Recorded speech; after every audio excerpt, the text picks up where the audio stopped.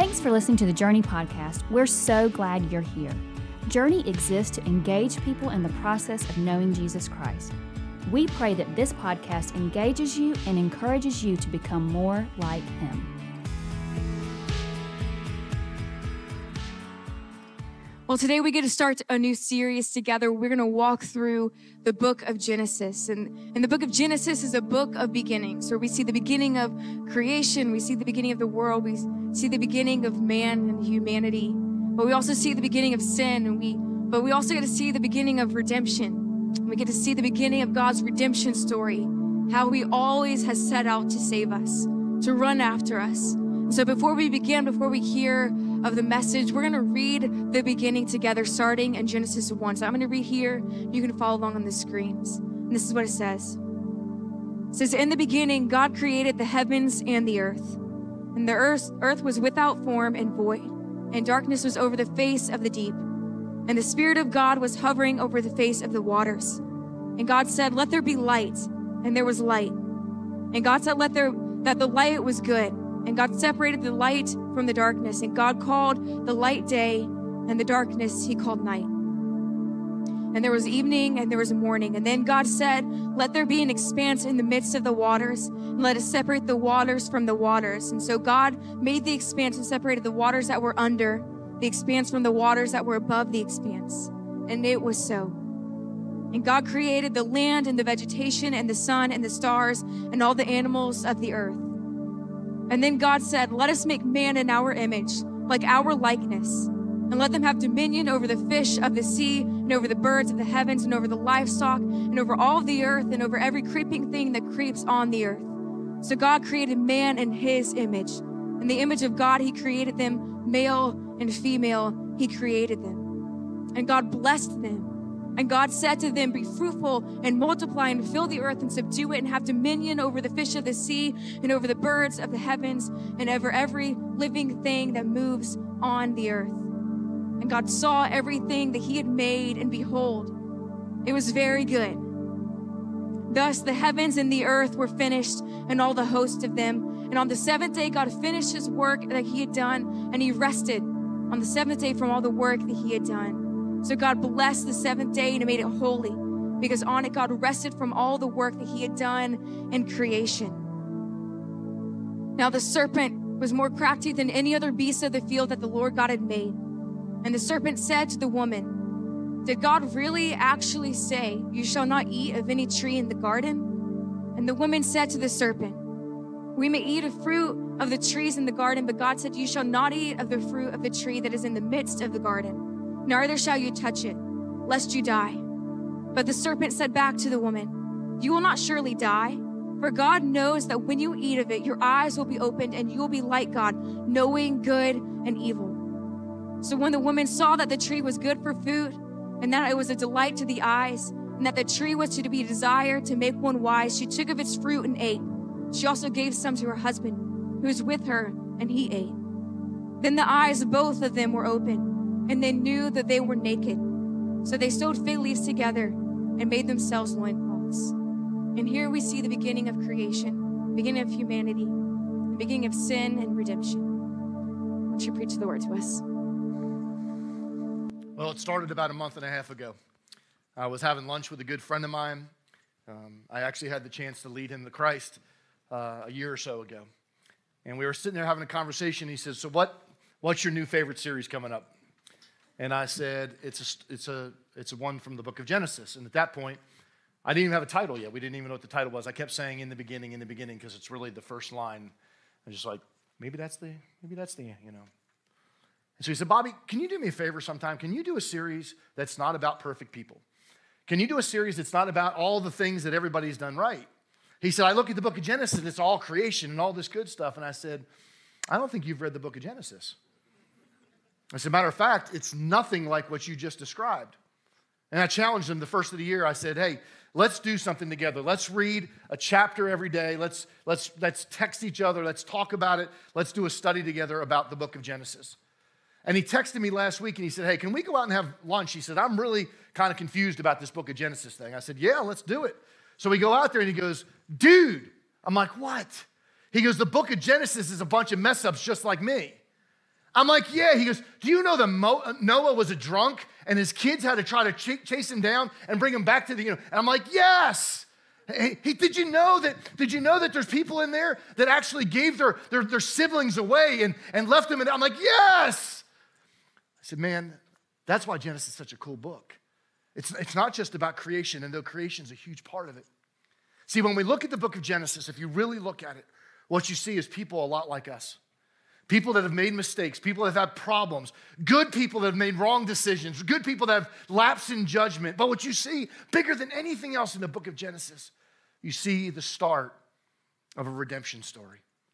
You see a loving God that's tried for thousands of years to create that moment in time where creator and creation were once again in harmony.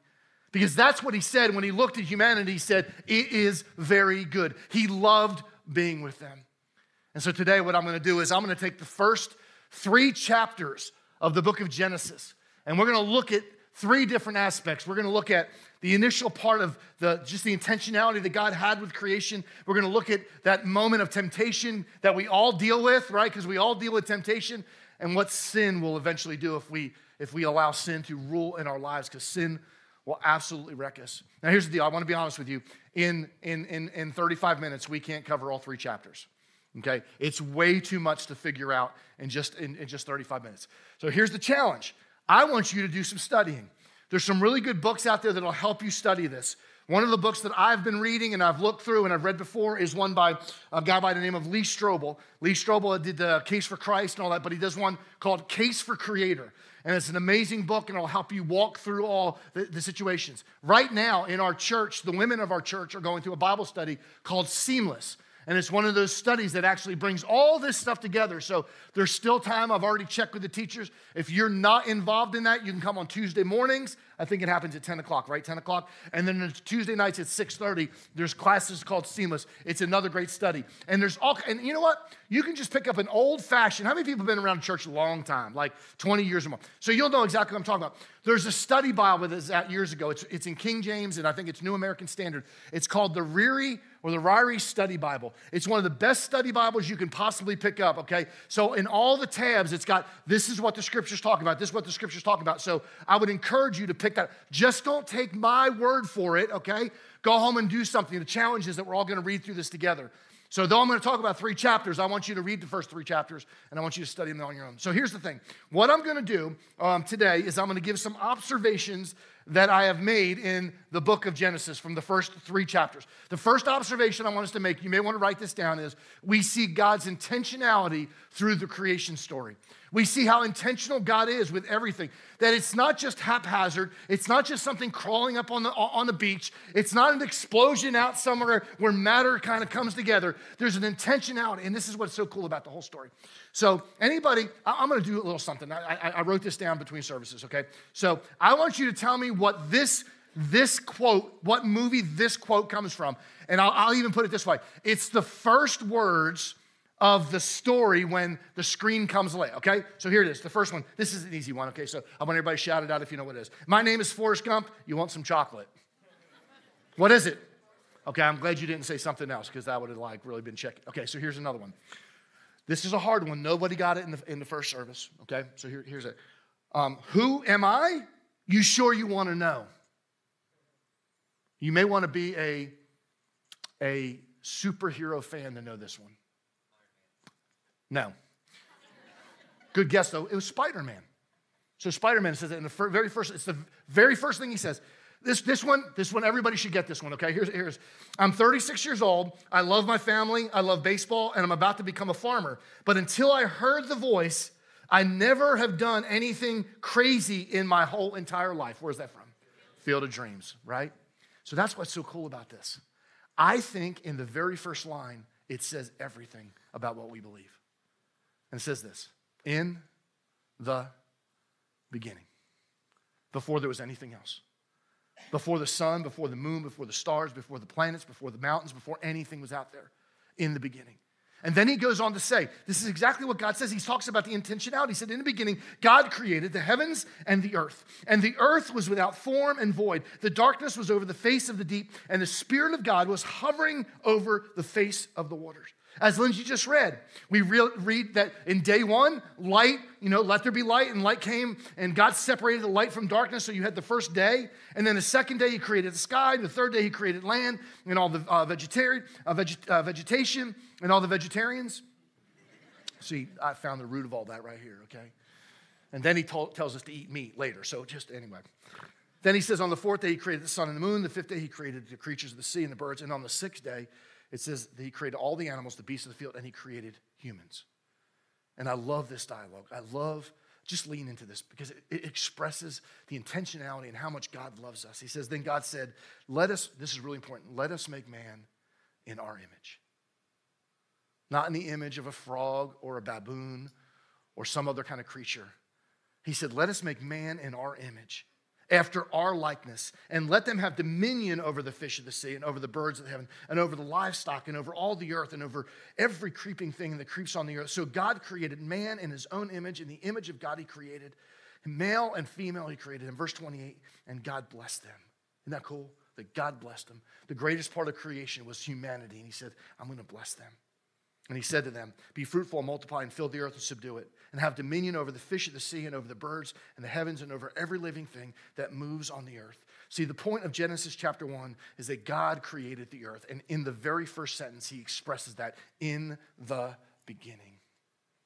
It's almost to the point where I get somewhat offended now when somebody says something about another kind of philosophy, because it discredits God every time. And we can see God through creation. We see God through all the things that are happening in the world. We see God through the mountains. We see God as we're riding up and down the streets. God did something so amazing and so intentional. I love the way he says it in Psalms chapter 104. The writer of Psalms, the psalmist says, "O Lord, how manifold are your works. In wisdom have you made them. All the earth is full of your creatures." He's saying, listen, there's intentionality right there. That we were not happy. That you're not junk and I'm not junk. That God had intentionality when he was breathing life into us. When he breathed life into Adam and he created Eve out of Adam's rib, he said, listen, there's something really important here. And this is the thing. Everything else he said, by the way, this is good. But when he looked at humanity, he said, this is very good. It was his prized possession. You are his prize creation. You are everything that he dreamed you would be, regardless of what the world's told you you are. That you're his prized possession. It was God's intention. We also see this. We see how God loves his creation. That God not only made it, and it wasn't just so he could have, like, I created this thing, it's because he wanted to spend time because he loves it. That means there's nothing meaningless or impersonal about how God did what he does. We see how he loves creation. He said, it was good. And God still, by the way, can I just throw something out? Because some of you probably aren't tracking with me. God still loves his creation. I will tell you this. We have made a mess of this world. You know the most important word in that sentence was what? We. God didn't make a mess of this world. But he's loved his creation from the very beginning of time. From Adam and Eve, he's loved, and all the way through 2021. He loves people on both sides of the aisle. Somebody needs to say amen to that. He loves people that don't believe the same way that you believe or I believe. He loves them. He created them. They were designed in his image. And he said that they were very good. And one of the things that just kind of kept sticking out as I'm reading over and over again, I love the way Psalms 104 says, may the glory of the Lord endure forever. May the Lord rejoice in his works. I love the way, and one of the things that the Bible says over and over again, that creation reveals God's glory. Creation will actually lead people to Jesus. Listen to what it says. Psalms 19, the heavens declare the glory of God, and the sky above proclaim his handiwork. Anybody ever been driving down the road and you just look at the sky and you go, oh man, like how did that happen? That's the most beautiful picture I've ever seen. There's no way that just two stars bumped together and somehow or another haphazardly it came together to look like this. There's just no way that the chances of that happen. So the chances of that happening, and I don't know if I don't want to get too deep into this. I told you we weren't going to spend a lot of time, but the chances of evolution happening. Did you ever do any study on this? The chances of evolution are happening. You would have to fill the United States 10 feet in quarters across the whole United States. You paint one quarter, and I tell you to go find that one quarter. That's the chances of the evolution theory being able to be completely true. It's easier for me, somebody should say amen. It's easier to believe in a creative creator that created this universe and put everything with intentionality in place and designed humanity. It's easier to believe that than something else, like two things hit together and all of a sudden the world was created. I look at the stars of the heaven at night. I did it in December. Many of you did it too. We saw the Bethlehem star. Wasn't that underwhelming? Like I looked at I shared the story Christmas Eve night. It was like, huh. That's all there is, huh? And then it was gone. Like, where'd you go? But after I thought about it, like, think about this. This was the same star that was leading people to the city where Jesus was being born. And oh my goodness, the thought of how God did that and the intentionality of that moment. Did you ever look at a mountain scene and go, when I was over in Italy, 2015, I was blown away because in our culture here, we only know a couple, 300, 400 years. But you go over there and you start seeing BC on things, you're like, crap, that's a long time ago, right? That's BC. BC, that's before Jesus, BC. Man. Do you ever be riding out? I do it this time of year, especially when it gets dark, about 6:30. When I leave work, I get to ride up. I live on the other side of Cade Creek, up by the lake. And I get to see, because if you didn't know that, the sun sets that direction. If you've never stopped and just seen a beautiful sunset, you need to stop on Washington Road about 6 o'clock one night and just pull over the side of the road. It's the most beautiful thing you've seen. And when the orange is in the sky and all the blues and you see God's creation, how can you not look at something like that? How can you not look at a rainbow, which we'll talk about next week when we talk about Noah? How could you not look at a rainbow and go, oh my goodness? So let me say this. I believe one of the things that the Bible tells us in the book of Genesis and really points out, it's an observation I've made, is that we should love what God loves and who he loves. And he loves his creation. So I'm going to go on a little soapbox for about maybe 2 minutes. I believe that we should be taking care of our world. I believe we should be conscious of what's going on in the world around us. I'm talking about the environment. I'm not talking about hugging trees and tying yourself to, I'm talking about just your little corner of the world. That means you don't throw your McDonald's wrapper out your window after you get done eating. So I was at Walmart, the Walmart. And so if you're a guest at Journey, welcome. The pastor of this church has no filter. And I'm finding out it's not just my mouth, it's my actions. And that's why some of you love me and some of you don't like me. But so I'm at Walmart and I'm seeing this hustle and bustle going on in the back seat of a car, like it looked like a vanish kind of deal, right? A SUV. And I see a diaper that was folded up, thrown out the car. And the lady then picks up and if it was somebody in our church, I'm sorry, but she picks up the diaper and she puts it in like a sack, like a Walmart, like a plastic bag. And she leaves it on the ground. So you know what I did? Not what you think. I picked it up and put it on her dashboard. I was going to put a note, but I respect you too much. I say that to say this. Listen, the trash can, she literally walked through the doors of Walmart. And if you've ever been to the Walmart, there's trash cans. There's like 4 of them right there. I just think we need to do a better job of taking care of the world that we live in. Okay, that's the first thing. Here's the second thing. I think we need to do a better job of loving who he loves and understanding who we are and who he created. So I have a really interesting staff. So some of you know I have a little shoe fetish. But I found somebody on our staff. Actually, there's 2 men on our staff. I won't say their names because I'm not going to embarrass people, but their names were they sound a lot like Bill and Cat. So that's what they sound a lot like. They kind of rhyme, okay? So it's not who you think it is. It's not Will and Pat, okay? I promise it's not Will and Pat. But so when Will came on staff, he started telling me about these shoes. How many people know what these are? Anybody? So they're Jordans. And as a matter of fact, there's a whole website. You can go to it. It's ridiculous. It's a whole website called Preachers and Sneakers.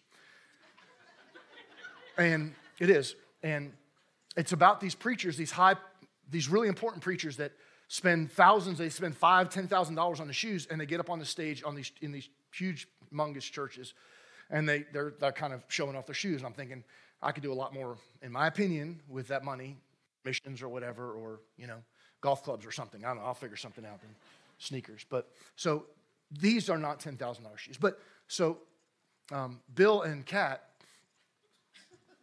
have some of these. Well, I don't know about you guys. I like these. I go down, I get them 3 for $100 if I go to Hilton Head and I get in that little Nike outlet. Anybody go to the Nike outlet or the Under Armour? I can't, so I walk out of there. Every time I go down there, I walk out with 3 pairs, and it's always, $115, $120 for 3 pairs. That's pretty good, right? And what I've realized, and just listen to me on this is really important. I don't jump any higher in these than I would these. You tracking with me? I don't run any faster. I'm still a slow white guy. These don't make me fast. I'm not running, I'm not going to play basketball like LeBron James because I got Jordans on. So I started asking questions. And I like the swoosh and all that, but I started asking, and these have the same swoosh on them. Didn't know if you knew that, but they have the same swoosh. So I started asking the question, why are these a couple $300, maybe $400, maybe $1,000, maybe even $5,000? Why are these so much more than $39 or $49 if they're the same shoe and they do the same thing? And I was taught by, I love being a learner. I was taught by my staff, I was taught by Bill and Kat, that it's because these have somebody's name on them. So I'm going to write my name on these because I'm pretty important in Evans, right? But it made me think.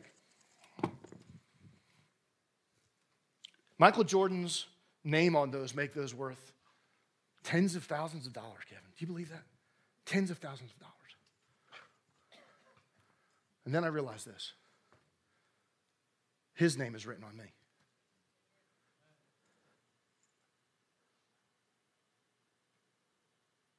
That I get to call the King of Kings and the Lord of Lords friend. That he knows me by name. He knows every hair on my head. I'm valuable because he made me in his image. I'm valuable because of what he's done in me and through me. I'm valuable because he's my creator. And hear me on this, because some of you are going to go, oh, no. Yeah. You will never, ever, ever come in contact with a person that God doesn't love. You will never, ever, I don't care what side of the aisle, I don't care what they believe, I don't care what they've said about you, I don't care what they've said about God. You will never come in contact with a person that God doesn't love. And I'll tell you this, I'll even go a step further, and this is going to freak some of you out. You will never, ever look in the eyes of somebody that Jesus Christ didn't die for. For God so loved, and he didn't quantify it by all the good people or all the Republicans or all the this or all of that. For God so loved this rotten, stinking, filthy, nasty, sinful world that he sent his son so we could be restored creator and creators. And if he loves them, hear me on this, you should love them too. No questions asked. I don't care if you know their story. I don't care what their story is anymore. I've literally watched in first service a 70-year-old man who didn't know even the name of Jesus until 2 weeks ago. I watched him in that water for the very first time. He asked Christ to be a Savior the other day, and we buried the old man and we brought him up brand new. I don't know his story. I know he's an addict. I don't know exactly what's going on, but I have watched this happen over and over and over again for 17 years. This is the most exciting thing we do. Don't quantify who we can love. You know what I think would be a really good practice for us to do as believers? Love everybody and let God sort it out.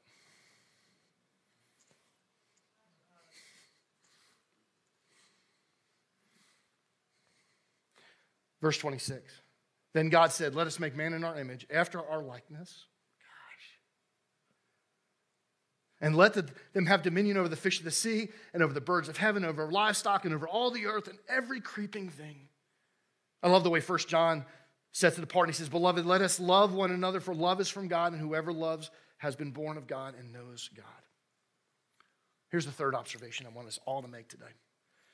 We see through the book of Genesis, we see how life should have been, we see how life could have been, and we see how life ended up. We see the perfect state of the world, and then we see the temptation, and then we see the effects of it. And it's interesting because I've been reading over and over again. And what should have been is they were living in the perfect place. The setting of Eden was perfect. It was everything they could ever. All they had to do is not eat of that one tree. That must have been some special tree, by the way. That they have all this other stuff, but that's the one that they chose to eat. Even after God told them not to. Genesis 2 tells us this is the way it should be. And I love this. I love how he quantifies what this is and what's important. He says, the Lord God took the man and put him in the Garden of Eden to work it and keep it. You know what? I used to hear people say all the time, work is the byproduct of sin. No, it's not. Work's the byproduct of being God's creation.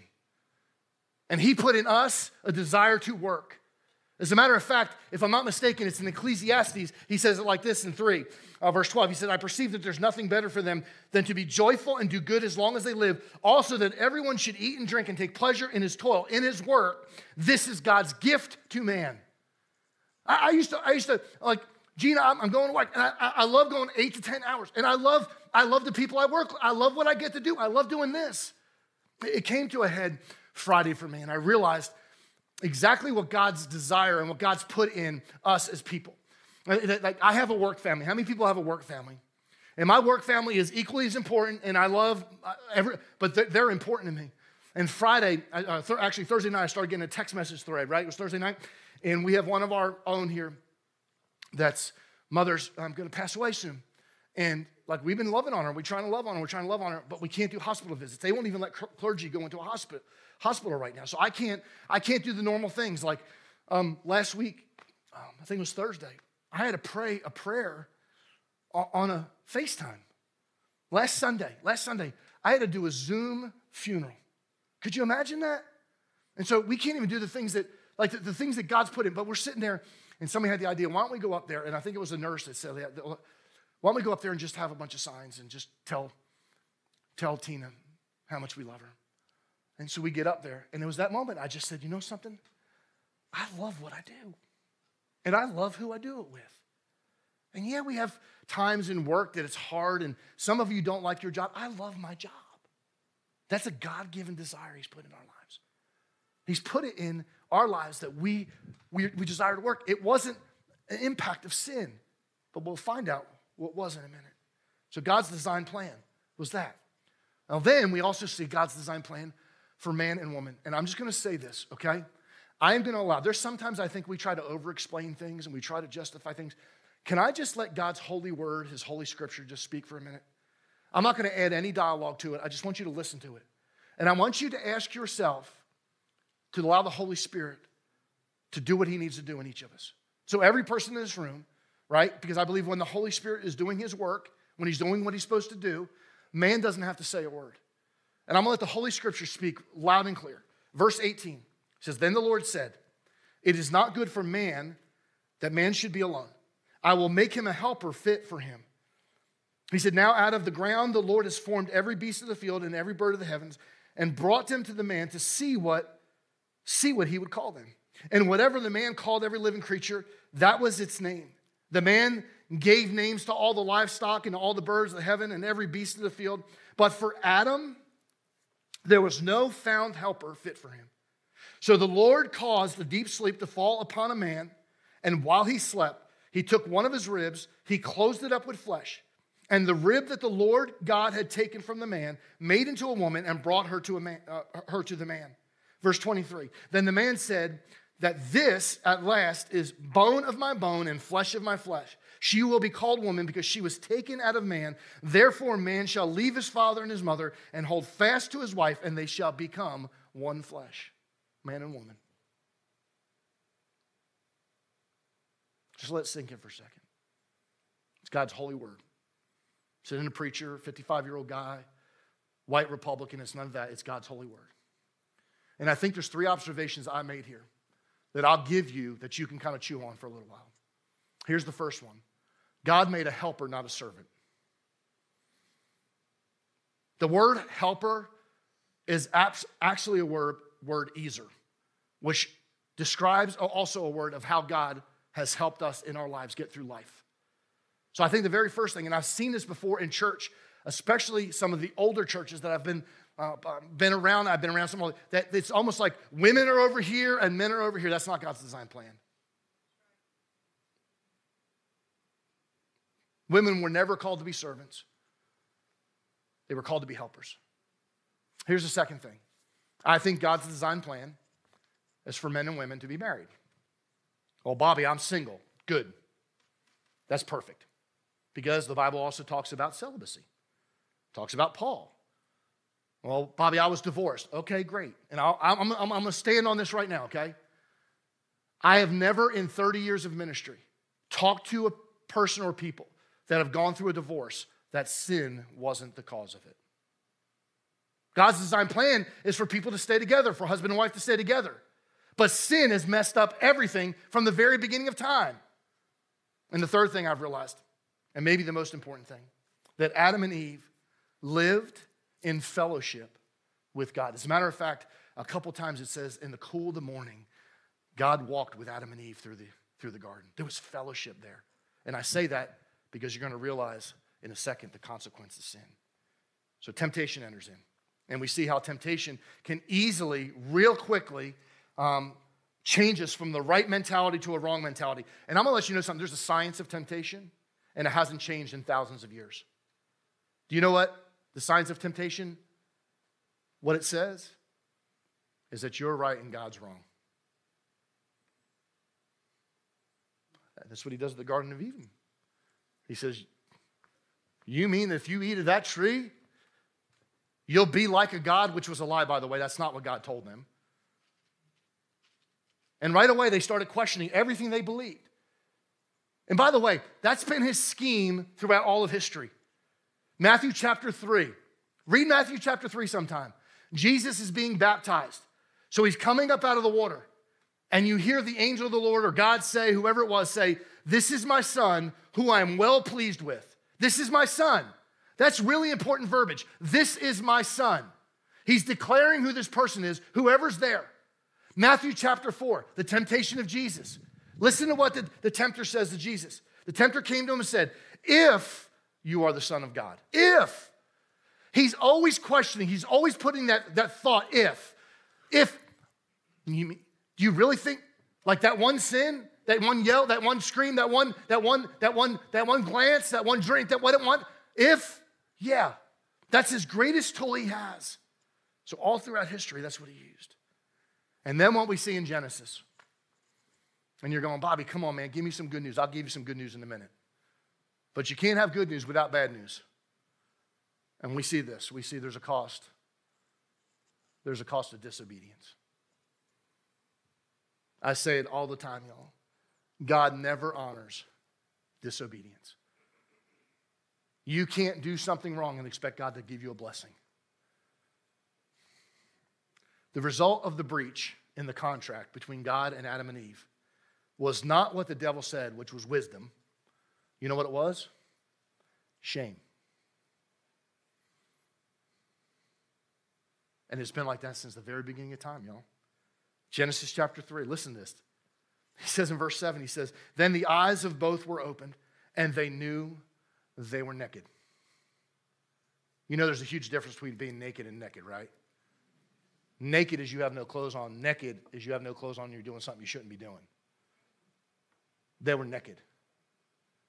For the very first time in the course of history. Think about that.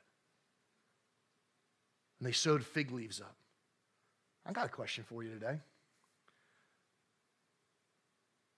What's the fig leaf you're hiding behind? What's the sin? Because we know that sin brings us shame, doesn't it? And anytime we're in shame, anytime we're in sin, that's a byproduct. It's something that happens. When you ask a kid if they've done something wrong, what is the first thing they do? They go try to hide. They don't want to face the situation. And you know what we start to do? We start to blame shift. We blame everybody else. You know what's interesting? I've heard people say, if Eve didn't do this, you know what? Adam was right there. Adam wasn't off in another country. He wasn't out fishing or hunting. He was standing right there, and he allowed it to happen. How many times when you've got caught? So when my kids were small, my wife, we had children that were 2 years apart. So our second group, there were twins. So we had a daughter and then twins. And so we had 3 inside the age of 2. And you want to talk about blame shifting each other. I walked in the bedroom one time, and I can't remember it was one of the twins was like, right? One of those. You ever get one of those? Like they're like uncontrollable crying. And I walk in, and when I walk in, the oldest one starts to cry. That's a dead giveaway, by the way. So I said, what happened? What happened to your sister? The bat hit her in the head.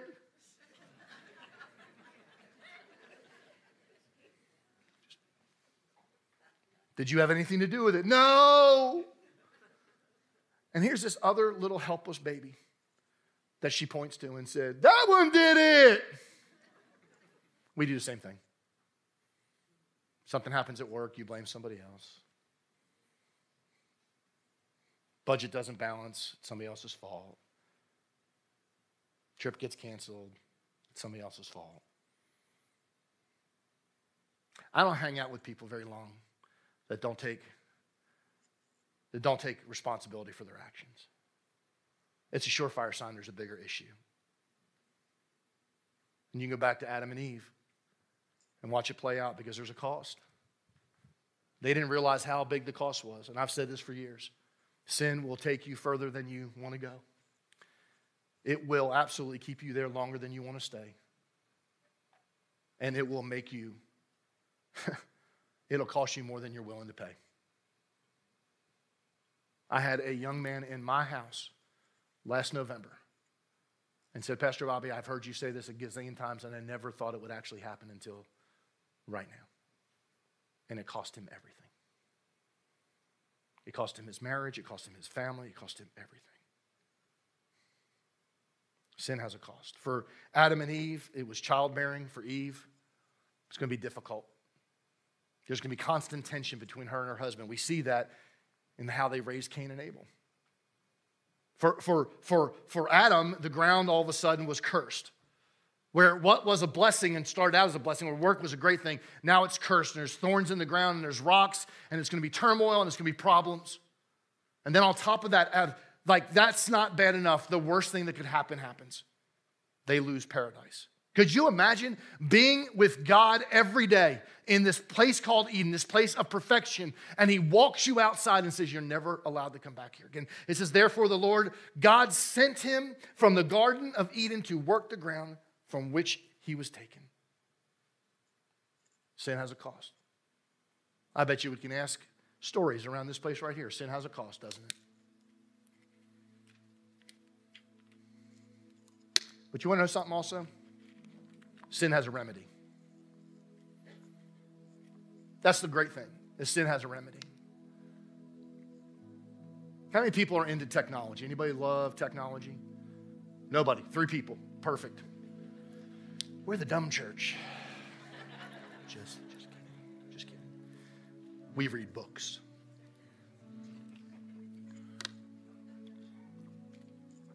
I was reading a story about a guy in Colorado that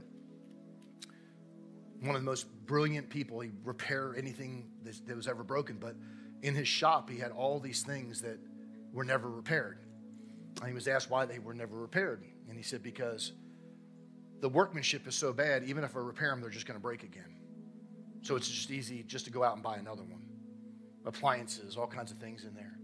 I took a computer not too long ago, and it's an Apple computer, and I took it, and they were like, well, it's kind of out of date. It's like, it's a year old. You need the new, latest, greatest 10XP that, ties your shoes for you and everything. I'm like, I don't need 3 cameras in my phone. Somebody say amen to that. I can't figure out how to use 1 camera in my phone. But we live in a culture that we think that we just throw things away that are broken. And that's not Jesus. And that's not the culture. And it's amazing to me how one person's disobedience changed the world, but also one person's obedience fixed the world. I love the way Romans says it. It's turning out to be one of my favorite passages. It says, therefore, as one trespass led to condemnation for all men, so one act of righteousness leads to justification and life for all men. For as by the one man's disobedience, the many were made sinners, so by the one man's obedience, the many will be righteous. See, that's what's so great about Genesis. We see the start of the thread of a redemption story because God has never seen anything, you, me, that he would want to throw out. That everything that he's ever seen, everything he's ever created, he's wanted to fix. And Jesus has been that. And maybe you've never heard the Jesus story. Maybe today's the first time. I'll give you the short story. Jesus came from heaven, 100% God, 100% man. Perfect, never sinned, never did anything wrong. He was executed for a crime that he didn't commit. He was placed on a cross, and he was murdered. He was put in a cave after he was murdered. 3 days later, he rose from that cave, doing exactly what he said he was going to do. The Bible says in Acts chapter 1, they're looking at Jesus. He's ascending into heaven. He said, what are you looking for? That same Jesus is going to come back and take you back one day. The Bible says he's prepared a place for us. In my house are many rooms, many areas where many people that know who he is will have opportunity to spend eternity. Revelation chapter 3:20 says that the Spirit of God lives right inside of you when you ask Christ to be your Savior. I was 17 years old. Somebody presented Jesus for the very first time. And I remember doing something, and it's interesting because it's something that I've heard up to this point almost all my life. I've heard people say, I've accepted Jesus in my heart. I didn't accept Jesus in my heart. I accepted Jesus in me, period. He doesn't want just my heart. He wants my hands. He wants my mind. He wants my feet. He wants my body. He wants my life. He wants my day. He wants my everything. And I want to hear me on this because I joke about this all the time, but this is not a joke. Okay, I'm not joking right now. Being saved is not you walking up an aisle. So if that's what you're basing your salvation on, you better check it out. Your salvation is not based on signing a card one day in a back room where somebody prayed for you. Being saved is not that you went to Sunday school or you go to a church in the United States. Saved is not the fact that you even get baptized, because if that's the case, the thief on the cross is not saved. But Jesus told him, today you'll see me in paradise. What it means to be saved is we accept what the gospel presentation is, and that's Jesus suffered on the cross, he died, he was buried, he rose from the grave, and he's preparing a place for us. And it's when we ask him into our lives, to dominate our lives, to dominate our thoughts, to dominate our actions, that's when we're saved. Thanks again for listening today. If you need prayer or help taking your next step, email our team at nextsteps@journeycommunity.net.